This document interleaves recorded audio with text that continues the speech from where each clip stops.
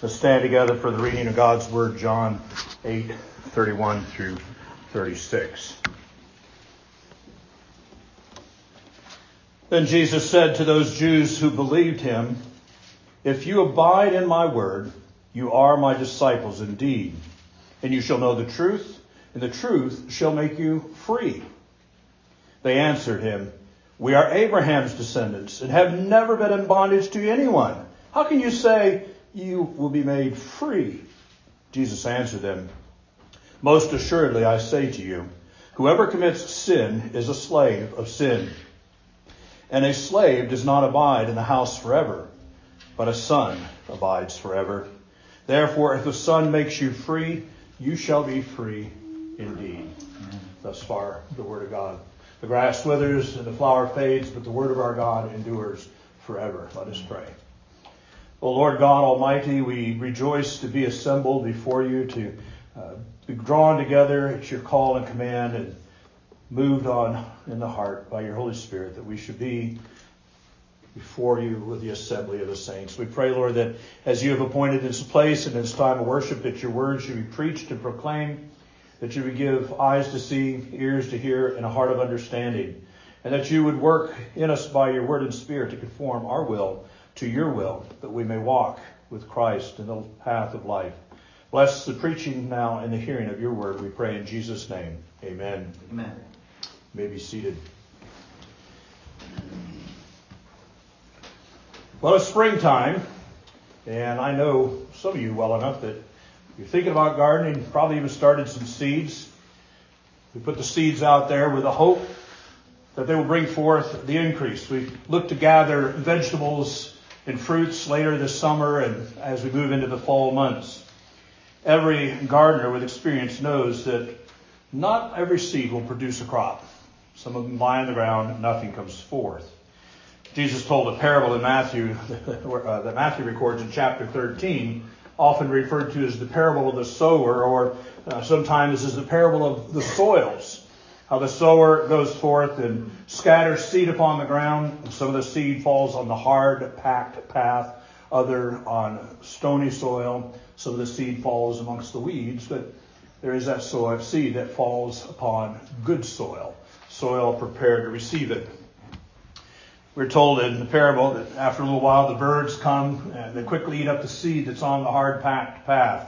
The seed on the stony ground springs up quickly because the soil warms quickly because the stone right below it, but then it withers and is gone. The seed that falls amongst the weeds is soon choked out. And none of these three produce any fruit. But that seed that falls upon the good soil brings forth a harvest, some 30, some 60, and some 100-fold. Jesus explains that this is the way it is with the word of God. The gospel is preached. Many hear, but not all bring forth fruits of righteousness unto everlasting life. For the world, the flesh, and the devil do all they can to interfere with men and women, boys and girls, hearing the word of God, hearing the good news of Jesus' salvation. Well, Jesus has been preaching in this setting after the Feast of the Tabernacle. Some of the good seed of the gospel has fallen in places, and we're told in verse 30 that as he spoke these words, many believed in him. Many believed in him. What follows is Jesus engaging with this group that we've just been told many believed in him. Jesus engages with them. Jesus doesn't walk away happy. It's like, wow, look at that. I've been very successful today. I got a great crowd. They believe in me. Let's go to the next place. He engages with them. He even presses them hard with more truth. For Jesus is fully aware that sinful men can have fickle or temporary faith, a false faith, and it is his desire that men have true faith, saving faith. And what we see in this passage that follows is him continuing to preach good news and to apply it to the hearts of those who have heard. We have seen this before in some of the other passages where we're told that people believed in Jesus. They believed, though, that he was a miracle worker, all the way back in chapter 2. They saw signs and wonders, and they believed. They believed he was someone who could do signs and wonders. We saw in another case where they believed in him and they wanted him to become their king and to drive out the Romans. They saw him as a political figure. That's how they believed in him. Let us remember that Jesus knows what is in the heart of the man. As we saw back in chapter 2, I think it's verse 22. But Jesus said in Matthew's gospel, not everyone who says to me, Lord, Lord, shall enter into the kingdom of heaven. Notice that? Not everyone who says to me, Lord, Lord, shall enter into the kingdom of heaven, but he who does the will of my Father. So let us pay attention to Jesus' teaching here so that we are not self-deceived. Indeed, we should give close attention to what's here and as we move on, because this discourse continues as we have it through to the end of the 8th chapter. I'm going to use 4 main headings. They're not in your worship guide because it was prepared early this week. So I'll repeat them twice. The conduct of a true disciple of Jesus, the blessing Jesus gives to true disciples, the blindness and bondage of unbelief, and then finally freedom, glorious freedom in the Son. So the conduct of a true disciple of Jesus, the blessing Jesus gives to true disciples, the blindness and bondage of unbelief, and then finally freedom, glorious freedom. We begin with the conduct of a true disciple. Verse 30, many believed in him. Such a crowd, as any crowd that exists, is always a mixed multitude. Whether you go to a ball game in England, they are rabidly fanatical about their ball games, rugby particularly. You think about football games. Let's think about the football stadium. In that crowd, it's a mixed multitude. There will be those there. They will have the jerseys on and any paraphernalia can buy. They'll have their face painted with the team colors. They're all in. And there will be others that they've just kind of been brought along with a girlfriend or a boyfriend. Well, either way, a spouse, somebody. It's a mixed multitude. This mixed multitude that we're told that many believe, I think we want to be careful not to be quick to dismiss as we move through this 8th chapter to conclude none have believed, as in none have received a saving faith. But indeed, as we will see, as there are those who will express themselves, there are those who have had a false faith or a fickle faith.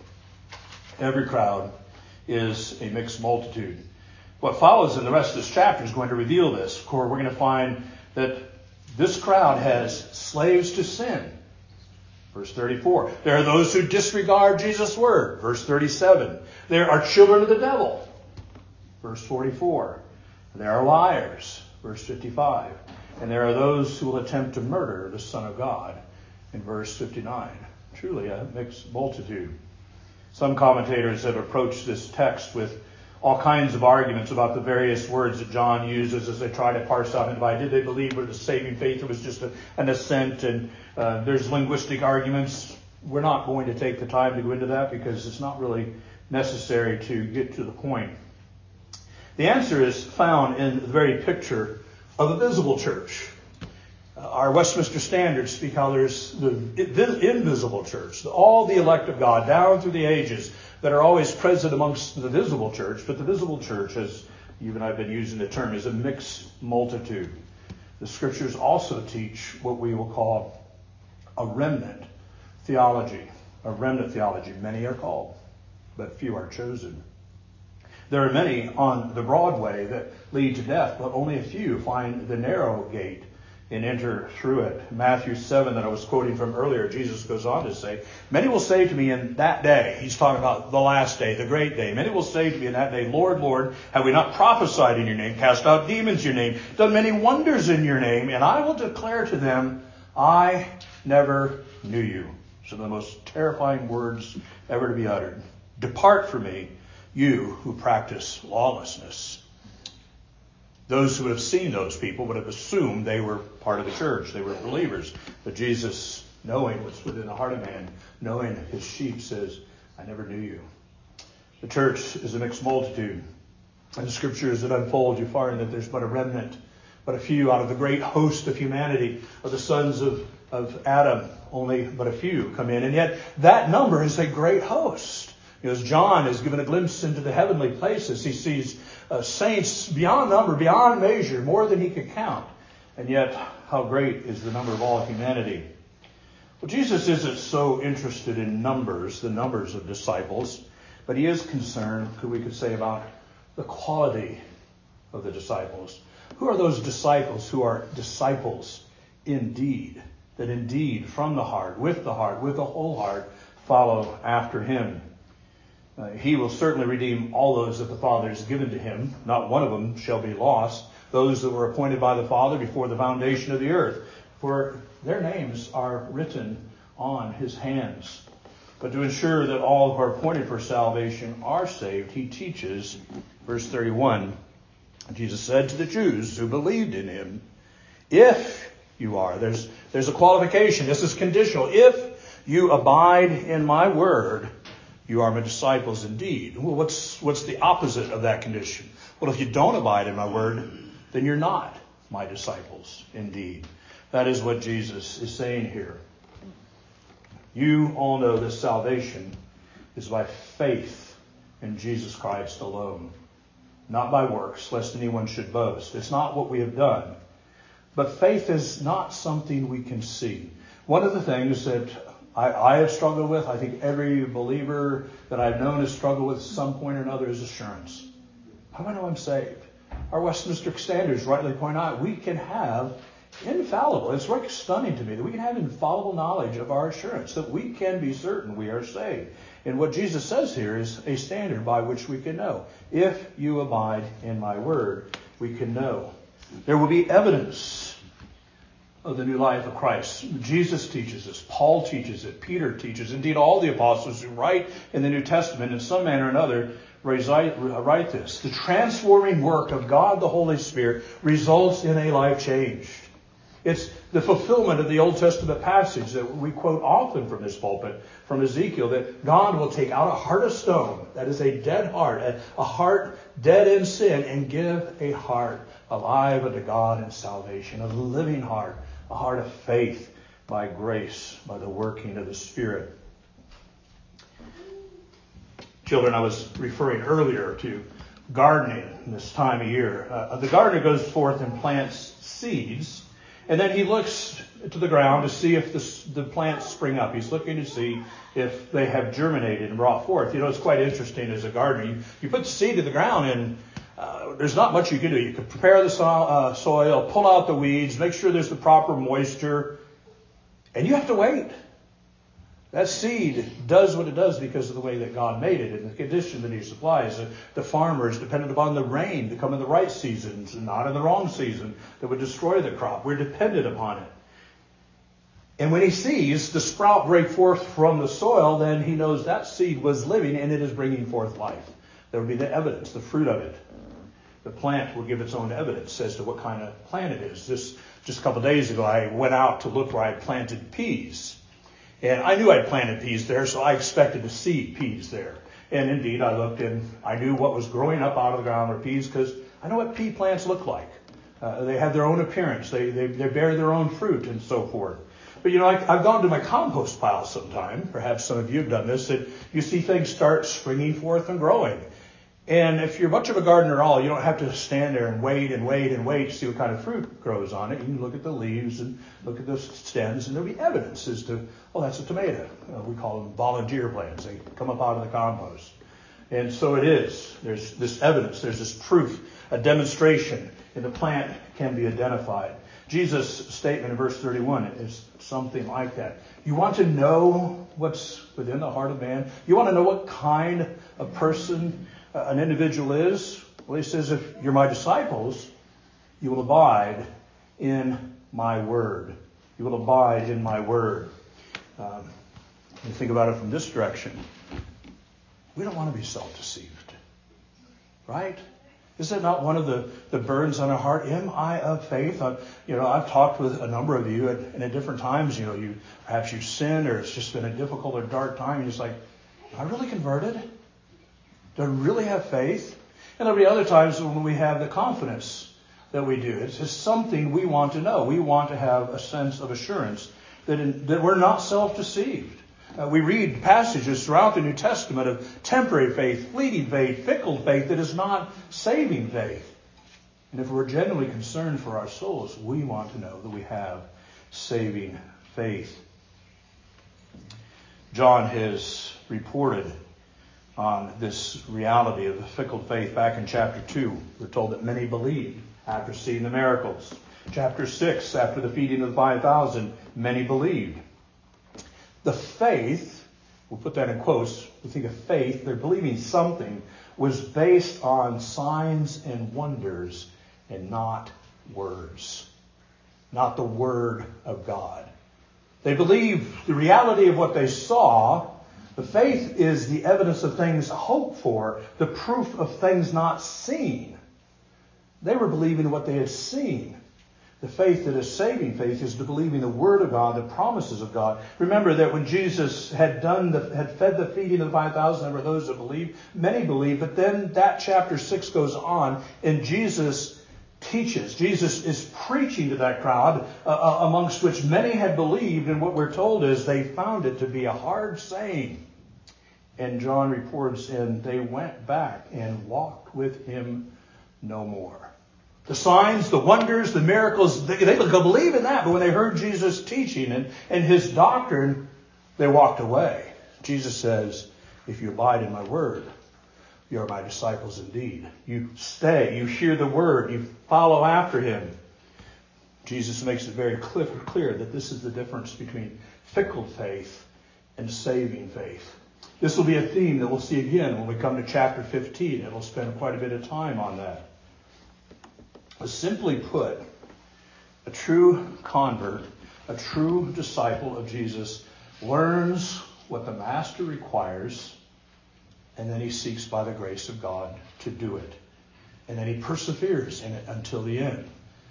Now I'm speaking to many of you who you're converted, but your testimony would be like mine. There are times when I don't do exactly what the Lord says. There are times when we falter in the way. We sin. Week by week we come and we hear the law and we confess our sins, knowing that he is faithful and just to forgive us our sins. Because we sin all the day long.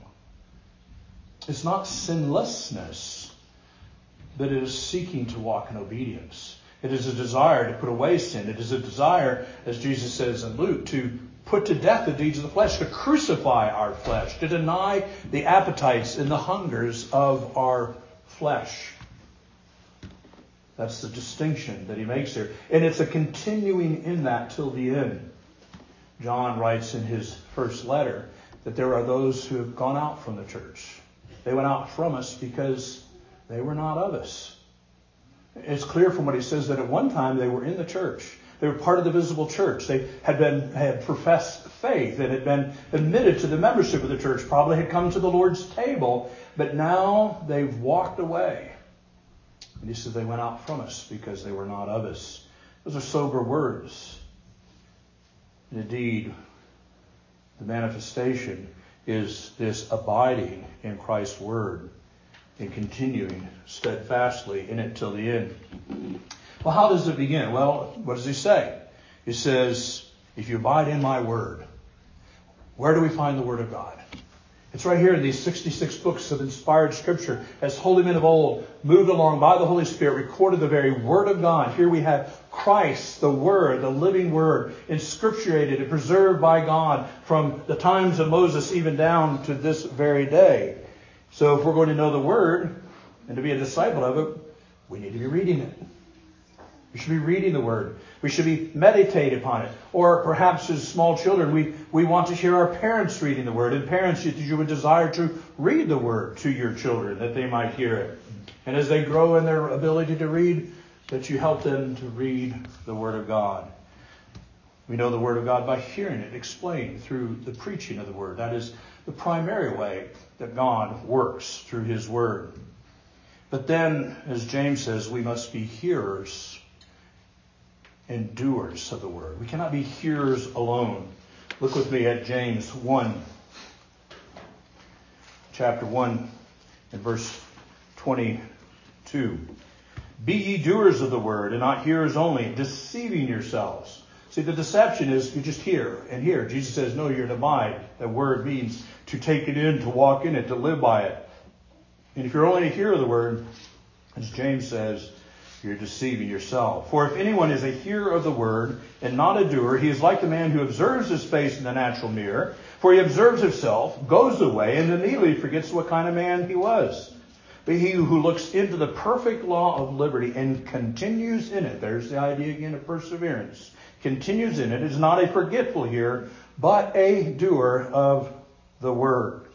This one will be blessed in what he does. If anyone among you thinks he is religious and does not bridle his tongue, but deceives his own heart, this one's religion is useless. See, here's that doing of the word, hearing and doing, bridling the tongue. James spends quite a bit of time in the 3rd chapter on that.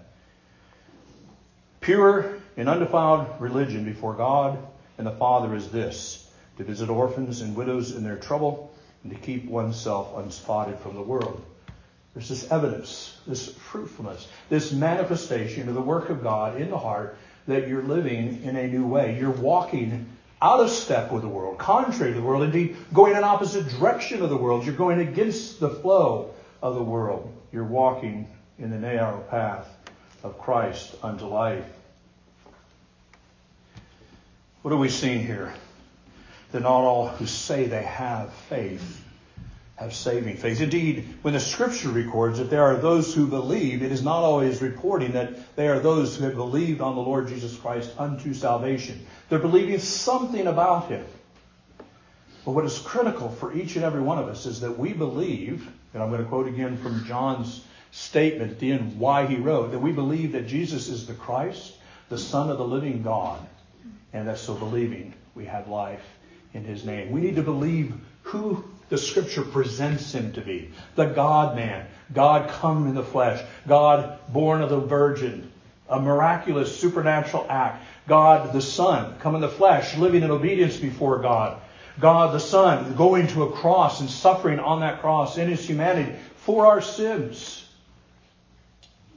Crucified, dead, buried, raised again the 3rd day, and ascended to the right hand of the Father. There, ruling and reigning over all the vastness of creation. We need to believe what God has revealed about His Son in the Scriptures. And in this we have life.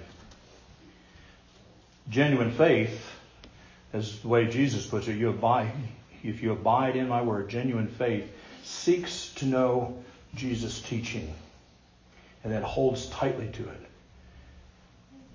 Remember what Jesus said in the Great Commission? He's commissioned us as the church as a whole. What is our ministry? We're to go, as we're going about, we're supposed to be making disciples. What are we supposed to be, how do we do that? Teaching them whatsoever things I commanded you. We teach them the whole counsel of God, that they might learn to walk in it by God's grace. Just pause for some application. My dear friends, are you followers of Christ? Do you follow Him as a miracle worker? You follow Him as one who does signs and wonders? Or are you following Him? You're looking to Him as He is, the Son of God come in the flesh to save sinners. Are you looking to Him as your only hope in life and in death? Do you rest upon Him alone for salvation? Do you love the Word of God? Are you reading the Word of God? Is it your delight? Like the psalmist, Psalm 1, do you meditate upon it day and night? You hide it in your heart that you might not sin against God. If you can answer yes to these, be encouraged. But if your answer is no, then I urge you to consider that your faith may be a fickle faith, a temporary faith, and not a saving faith. If a man sells you a pear tree and you plant it in your yard and the first year it bears fruit, you find fruit upon it, but it's apples, you know you've been deceived. You didn't buy a pear tree. He sold you an apple tree, presented it as a pear tree. He was false. We do not want to be deceived about what is within our hearts. You will know them by their fruits. Well, there's, secondly, the blessing that Jesus gives to His true disciples. Jesus is, as it were, winnowing the crowd with His words. Many have believed. He says, well, if you truly believe, you're going to abide in my word. Then you are my disciples indeed, and you shall know the truth, and the truth shall make you free. Here's the blessing for those who are indeed in Christ by faith. You shall know the truth, and the truth shall make you free. being a hearer and a doer of the word not only establishes the genuineness of your faith, it also is a faith that is accompanied with power. You see, when we're converted, the Spirit's worked in us. He's come into our hearts, and He remains in us. So that when we take up the Word and read it, He gives us understanding. That's why we should begin reading of the Scriptures by prayer. Lord, grant your Spirit to work in me. You have inspired these words, and you dwell within me. I'm a child of God. Open my eyes, that I might see glorious things in your Word, O God. Now, it's not just words. We shall know the truth. We will grow in an understanding of what the Word of God is teaching. We will grow in how to use it. This then is accompanied with power that we can be that doer of the Word. Indeed, the command is be doers of the Word and not hearers only. If you're trying to do that in your own strength, without Christ, without the Spirit, you're still in your flesh and fallen, you can't do it. You will be most frustrated. But if you have the Spirit, because you are truly converted, you shall know the truth. The Word of God will become living and active and powerful in you. The writer of the book of Hebrews says that it becomes like a sword that is sharp, and he gives a physical illustration of the dividing of the bone and the marrow, which the marrow is within the center of the bone, but also, and more importantly, a discerner of the thoughts and the intents of your heart. The Word of God will do that. Many of you who are hearing this will know what I'm talking about. You will have been reading the Word of God, and you'll be pricked in your conscience. The Word will come upon you, and you'll be convicted of something, and you'll confess sin. Or it will come upon you, and there will be some glorious truth, and you will be excited. You'll be joyful and rejoicing that God has revealed something to you. And you walk in that knowledge. This is the nature of what the Word does. The Holy Spirit who's given to all who believe on the Lord Jesus Christ then becomes an ever-present teacher. He's with you, always. He is the one, He's the Spirit of Christ manifesting that what Jesus said, Lo, I am with you always, even to the end of the age. He abides with us, the teacher who instructs us. He's the one who moved holy men of old along to write these words, and He abides with every true saint, giving us understanding of those words in the Scripture. Paul writes, it is God who works in you, both to will and to do His good pleasure. You see, when you're a genuine believer, when you have living faith, God the Spirit is at work in you that you want to do the right thing. And that's why I think all of you will know the aggravation, even the anger that you can have with yourself when you know the right thing to do and you don't do it. Or when you know the thing not to do and you do it anyway. It's because the Spirit is at work in you, both to will and to do. But you will also know something of those times when you do the right thing by the strength of Christ at work in you. You walk in obedience here and there. There's always fits and starts. But the promise of God is having the Spirit, as Paul writes in Romans 8:13. If you live according to the flesh, you just go your own way, live according to the flesh, you will die. But if by the Spirit you put to death the deeds of the flesh, you will live. That's abiding in Christ. That's having the Word within you, knowing the truth, and that truth shall make you free. Or as Paul writes in Galatians 2:20, for I am crucified with Christ. There's a death. Nevertheless, I live. Christ lives within me, and the life that I now live in the flesh, I live by the faith of the Son of God, who loved me and gave Himself for me. All of these speak of abiding in Christ, and Christ abiding in us, and the Spirit working in us. This shall make you free. Free from sin, not sinless, but sinning less. Free is certainly from the power of sin. Apart from Christ, we have no power over sin. We will succumb again and again and again. But in Christ, the power of sin is broken. When we face temptation, we have the power of God at work in us that we can stand. Take up the sword of the Spirit and prevail. Remember when Jesus was tempted. He was tempted in our flesh, in His humanity, like we are, yet without sin. And how is it that He waged war with the devil himself? He took up the Word of God. He quoted the Word of God. And he knew the Word of God so well that when Satan took the Word of God to try to deceive him and entrap him, he corrected him and he rebuked him. It's the Word of God. We shall know the Word. And set us free. And Jesus provides us a picture of what this freedom looks like. It's the life that's opposite of what you find in verse 34. 34, you hear the negative. Most assuredly, I say to you, whoever commits sin is a slave to sin. And a slave does not abide in the house forever, but a son abides forever. So those who abide in Christ, and they know the truth, and they have the freedom that Christ gives, He's set them free, then we could say most assuredly that when faced with sin, you don't give way to the sin. You're not a slave to sin anymore. Christ has set you free. And because you're not a slave, you're a son. That's the blessings of Christ. We need to read the scriptures looking at this. You see this negative, but the truth, the opposite, is a truth also. When Jesus sets us free, what is it that He's done? He's bought us with His own blood. We have a new master. We're no longer slaves to sin. We're no longer slaves to Satan. We have a new master. Jesus is our master. He's bought us with His precious blood. William Hendrickson captures it very well when he says, one is free, not when he can do as he wishes to do, but when he wishes to do and so can do as he should do.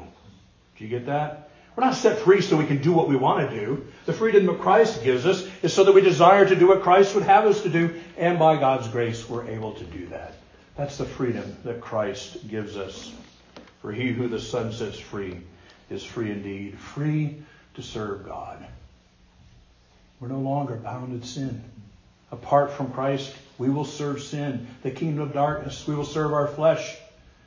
We'll be contrary to God. We'll be against God. And if that's what marks out our life, is that we're always in rebellion and disobedience against parents, against God. We grade under the commands of the boss. So we see the civil magistrate's laws on the highway. We're just always against it. Just bent on sinning, disobedience and rebellion. We should have serious cause to conclude that we're not walking in saving faith, because Jesus sets us free. He sets us free. Not just to go do what we want to do, but as Hendrickson says, we want to do what God wants us to do. We're set free to serve God. What Jesus taught that day was pretty radical, because these Jews considered that they were free. They considered studying the law, just studying the law, the 5 books of Moses, set them free.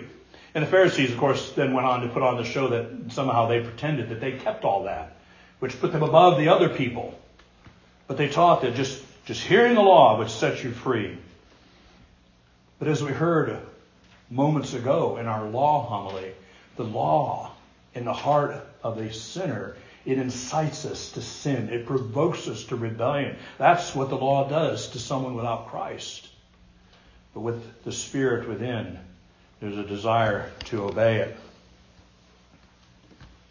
Jesus, in the Word of God, teaches us that the law points us to God. That's the first thing it does. We see our sin, and it points us to Christ. And then if we come to Him, then we are truly free in Christ because of the sacrifice He made at the cross. Precious ones, praise God, the Lord Jesus Christ, if He has set you free. Give God the glory. Persevere to study, to show yourself approved, a workman that needs not be ashamed. Bless God that He has begun a good work in you, and He has promised that He will complete it as well, because He's the author of our faith. And He's the finisher or the perfecter, depending on the translation you have, of our faith as well. He will see it through. He will bring us to the end. What He has begun in us, He will complete. This is the blessings that is ours in Christ. Indeed, if you abide in Christ, you have true faith in Christ, you are a disciple indeed. You'll know the truth, and the truth will set you free. But on the flip side, there's the blindness and bondage of unbelief. The blindness and bondage of unbelief. Having heard these things, this is the crowd. As they've heard Jesus teach these things, there's an attitude shift. There's this crowd that we are told that many believed in Him, but Jesus is teaching, and suddenly there's a shift in this crowd. Jesus has taught them that they need freedom. And they don't believe it. They think they have freedom. And they are shocked that a Jewish rabbi would even teach such a thing. Look what they say. I'm going to read it because they're angry. We are Abraham's seed and have no need. We have never been in bondage to anyone. How can you say you will be made free? That is just ridiculous to them. This would be laughable if it was not such a serious subject. Just think about this for me. These Jews are telling Jesus, we've never been in bondage to anyone. What's their present reality? They're under Caesar. The country of Palestine, the nation of Israel, really is no nation. They are completely under the dominion of the Roman Empire. These are the people who were led out by God's appointment through Moses out of Egypt. What is it? The house of bondage. And they said, we've never been enslaved to anyone. The psalmist remarkably celebrates this reality of God setting them free. Never mind the whole book of Exodus and other places as well. And yet they would say, no, we've never been in bondage to anyone. In the past, they have been conquered and carried into captivity by Babylon and then ruled over by the Medo-Persians. They've also been under the slavery to the Assyrians. And indeed, many of them, individually as men and women, had been slaves. Many of them might even have been slaves at that time. But as far as their religion goes, they had enjoyed a fair amount of freedom. Even at that time, under the Roman Empire, they were fairly free to exercise their religion, but they were not free. If you read the Gospels carefully, you'll find out there's two high priests. God, through Moses, declared how the high priest would be determined. Pilate didn't like the high priest that by birthright had it, and he said, no, I make this one the high priest. Were they free? Not at all. And yet they thought they were. Their objection to Jesus is false. But what Jesus is really talking about is not political slavery, not even social slavery. He's talking about slavery to sin.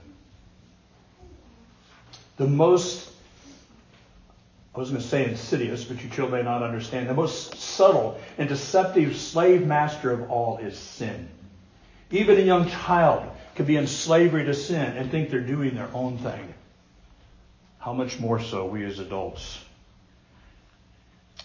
Jesus answers them. He levels the ground. Verse 34, Jesus says, most assuredly, I say to you, whoever commits sin is a slave to sin. There it is. And notice he says, whoever. He levels it. It's not just Jews. It's Jews and Gentiles. You see, the Jews, to some degree, they thought, well, we've got our religion delivered to us by God, so we're not enslaved to idols. That's another way they think they're free. But Jesus sets all of that aside.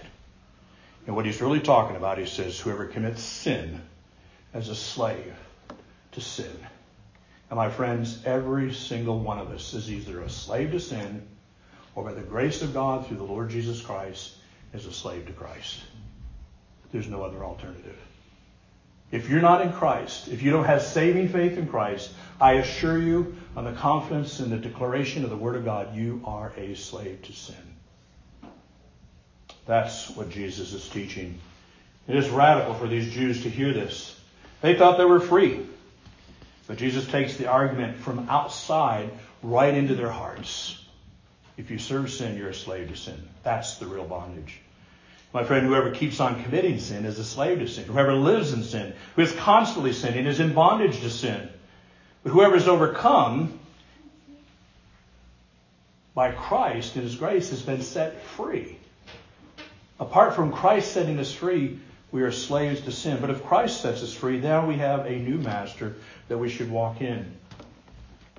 The reality is, what Jesus is saying is we need to acknowledge first and foremost the poverty of our spirit. Blessed are the poor in spirit. Salvation begins by acknowledging I'm a slave to sin. I'm dead in my trespasses.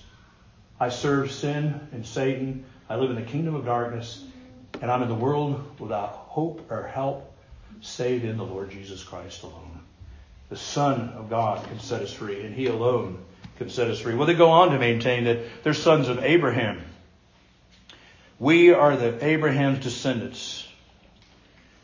This is one of the great barriers they had to coming to Christ, is they believed that because of their birthright, we're the sons of Abraham, and therefore everything is good. But the Scripture teaches the true sons of Abraham are those who, like Abraham, have believed God faith. They believed what God has said. And that is accounted to them as righteousness. It's not being born of Abraham. It's being born of Abraham's God. Born again by the working of the Holy Spirit. Believing what God has said will set you free. Jesus goes on to say that a slave will not remain in the house forever. Notice what he says. Verse 34, the slave does not abide in the house forever. He's in chains. He's owned. He's property. Any day the master can walk in and say, come with me, take him down to the slave market and sell him to another master. That never would happen to a son. A slave has no confidence that he will abide in the house forever. But a son does. You see the picture? If you're a new creature in Christ, you are in the house of God. Remember what we heard in Genesis, how Hagar, the bondwoman, was driven out of the house of Abraham along with her son. Sarah and Isaac remained because Isaac was the son of promise. Look with me at Galatians 4. Quite remarkable what Paul writes here as he takes that event in Genesis and applies it to salvation by faith in Christ alone. Galatians 4:22. For it is written that Abraham had two sons, the one by the bondwoman, that's a slave, children, the bondwoman, the other by the free woman, that's his wife, Sarah. But he who was of the bondwoman was born according to the flesh, and he of the free woman through promise, which things are symbolic. For these are the two covenants, the one from Mount Sinai, which gives birth to bondage, which is Hagar. For this Hagar is Mount Sinai in Arabia that corresponds to Jerusalem, which now is, and is bondage with her children. But the Jerusalem which above is free, which is the mother of us all. For it is written, rejoice, O barren, you who do not bear. Break forth and shout, you who are not in labor. For the desolate has many more children than she who has a husband. Now we, brethren, as Isaac was, are children of promise. But as he who was born according to the flesh then persecuted him who was born according to the Spirit, even so now it is. Nevertheless, what does the Scripture say? Cast out the bondwoman and her son. You hear what Jesus said back over here? The slave does not abide forever. Cast out the bondwoman with her son. The son of the bondwoman shall not be heir with the son of the free woman. So then, brethren, we are not children of the bondwoman, but of the free. Paul's talking about if we have faith in Christ, we are the true sons of Abraham. And it's not according to the flesh. Ishmael was a son of Abraham, but he was a son of a bondwoman. There's a picture of law keeping and confidence in the flesh rather than confidence in Christ. Abraham was not justified by works of the law. He was justified because he believed God and it was accounted to him as righteousness. We saw that in Romans 4. James also picks it up and he makes clear that Abraham's faith was saving faith because he persevered in it. 20 years after the Scripture records that he believed God and it was accounted to him as righteousness, we're told that God says, take your son, your only son Isaac, the son of promise, whom God has promised that Abraham will have many descendants. He says, go out and sacrifice him. And Abraham goes. He goes up to the mountain. He binds his son. He's walking by faith. He's obeying God. 20 years later, he's persevering. He raises a knife to slay him, and God stops him and provides a lamb caught in a thicket. He says, now I know that you believe me. That was a test of Abraham's faith. It did not give to Abraham faith. He already had faith. He was already a new creature. He already had trusted in God, and he's persevered in it, even to obey God, to slay his only son. And of course, it's a picture of Christ and many other things. God provides the ram. We won't go into at this point. But Abraham, James' point is, we're saved by works. That's what he says. We're saved by works with the understanding that they're the proof of the salvation that we have by grace through faith alone. Jesus is essentially saying the same thing. If you abide in my word, then you are my disciples indeed. You want to know if you're truly converted? Do you obey God? Do you know his word? Do you keep his word? By the grace of God, do you walk in it? These Jews, they're just confident that they're Abraham's sons. Jesus says, no, you're slaves. But I've come to set you free. I've come to make you free to be the true sons of Abraham. Sinner hears this. Sin holds you in bondage, and you will never escape its power. You cannot escape from your sin, from death and the grave, by your own ability, by your own knowledge, by your own works. It's only through the Lord Jesus Christ. Not by might, nor by power, but by my Spirit, says the Lord of hosts. Zechariah 4:6. If you would be free from the bondage of sin, that freedom comes from one and one only, the Lord Jesus Christ, the Son of God, who came into the world to save sinners. He lived the sinless life that we can never live. And he suffered the sacrificial death. He suffered what we deserve in our place, that we might have life in him. And there's no other way. There's no other name under heaven by which men must be saved but the name of the Lord Jesus Christ. Finally then, freedom, glorious freedom in the Son. Verse 36 echoes the earlier verse. Therefore, if the Son makes you free, you shall be free indeed. Jesus has just set out a contrast between a slave and a son. The Son abides forever. The Son is free. The slave is not free. And if the Son makes you free, you're free indeed. Sons of Abraham, you're not free apart from faith in the Lord Jesus Christ. This freedom is far superior to any other. Your debt for sin is fully paid. Fully paid. Standing before a holy God and hear him say, welcome. Welcome. Come, enter into the rest prepared for you before the foundation of the earth. Your debt is fully paid. The perfect righteousness that you lack, that God requires, is supplied in the Lord Jesus Christ. It's not enough just to have your sins forgiven. You can't access heaven just because your sins are washed away by the blood of Christ. You're just a blank slate, as it were. You must be righteous. You must be holy, for without holiness no one shall see the Lord. And our righteousness, our holiness, is from Christ alone. His holiness is placed on our account. And in him we enter into heaven. But notice what Jesus teaches here. If you're a slave and someone purchases your freedom and emancipates you, you're free to go. That's a wonderful thing. If you're guilty, you stand before the court and you're guilty, and someone comes in and satisfies the penalty for your debt, for your misdeeds, again, you can go free. But God goes beyond that. You see what Jesus teaches here. In Christ, we are adopted into the household of God. You're not just a slave set free. You're not just a guilty sinner set free. God says, come.